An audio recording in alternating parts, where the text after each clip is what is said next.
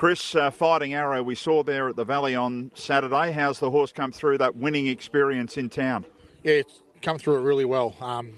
He's obviously knocking on the door, so it was good to get that monkey off his back. So hopefully now we'll either we'll throw a nominee for Hobart, have a look at the Hobart race, and if it's too strong or if he's borderline getting a run, there's a couple of options for him at Sandown or Flemington on either side of that. So all being well, he'll race in the next 2 weeks, and yeah, he's come through it really well. We're really happy with where he's at. So, excuse me. No, it's good for the horse. He deserved that win. You know, he's had a great prep. I think he's won just under 100 grand. He's prepping 5 or 6 starts. So, you know, he couldn't get any more consistent than that, and hopefully he can keep going. Where'd you get him from? Mate, we bought him as a weanling for about $4,000, and never really showed us much early. But he's one of these horses just very laid back, and you couldn't get a guide off his work. But as he's matured, he showed late last prep.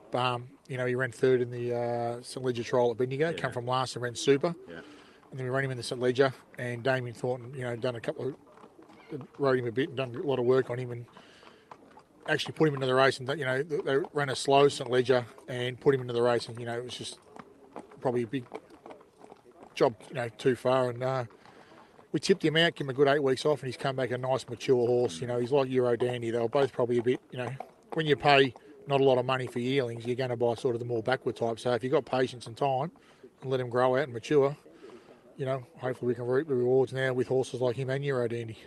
You build up a team down here at Geelong. How satisfying was that win on Saturday for you, Chris?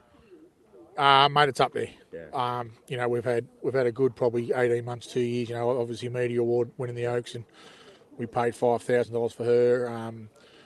Euro Dandy's had a magnificent prep. He's had 4 starts. He's prepped and hasn't missed a place. Probably a bit stiff, not the one the other day at Moonee Valley. He'll go around at Sandown on Saturday. We played $2 grand for him. He's won just under 100. Gunner won really well the other day at Warrnambool. Joshy Cartwright's doing a bit of work here, and it's good to repay him with a winner. Harmonia Sonora will go around in the fillies race on Saturday at Sandown. She's going super without winning. So, look, the team's going really well. Got some good workers. Everyone's doing the hard yards, and we don't go to the sales and buy $250,000 yearlings. We just buy what we can afford. And like I said, Mark Arrowsmith's been my biggest supporter, and I got Rob Slade supports me, and I got a lot of other owners who support us, and they're all happy to be patient and wait. And, a lot of people want to buy yearlings. Yeah, a lot of people want to buy yearlings today and have them racing in 2 weeks. And, it's just unrealistic. But if you've got the time and the patience and prepared to wait a while, we can, reap the rewards now. So in summary, with Fighting Arrow, you'll sort of just weigh it up a little bit, and whether you go to Hobart for the Cup. Yeah, look, we'll throw a nom in, obviously, just because you have to. That's what you do. I think he's gone to a 74 or 75 rater, so that could also, decide whether we go or not. But I think a lot would depend on what mainland horses go over. I don't know if the contingent in Hobart or Tasmania is that strong. So if a lot of horses go from the mainland, bigger stables, it could be a very strong Cup, or, it could fall away. So at least if we've got a nom in, then we can weigh it up. And as I said the other day, I don't think I'll have a problem getting him on a plane over there. So he'll probably be on before most. If I had to kick any of them, he wouldn't be getting kicked off. So for our listeners, Chris helps the traders travel horses on planes, so you won't have a problem there, I reckon, getting one on. No, he'll be right. He'll be going 1A. Good luck to you, Chris. Well done on the weekend. I hope the horse continues to run well for you. Thanks, Andrew. Cheers.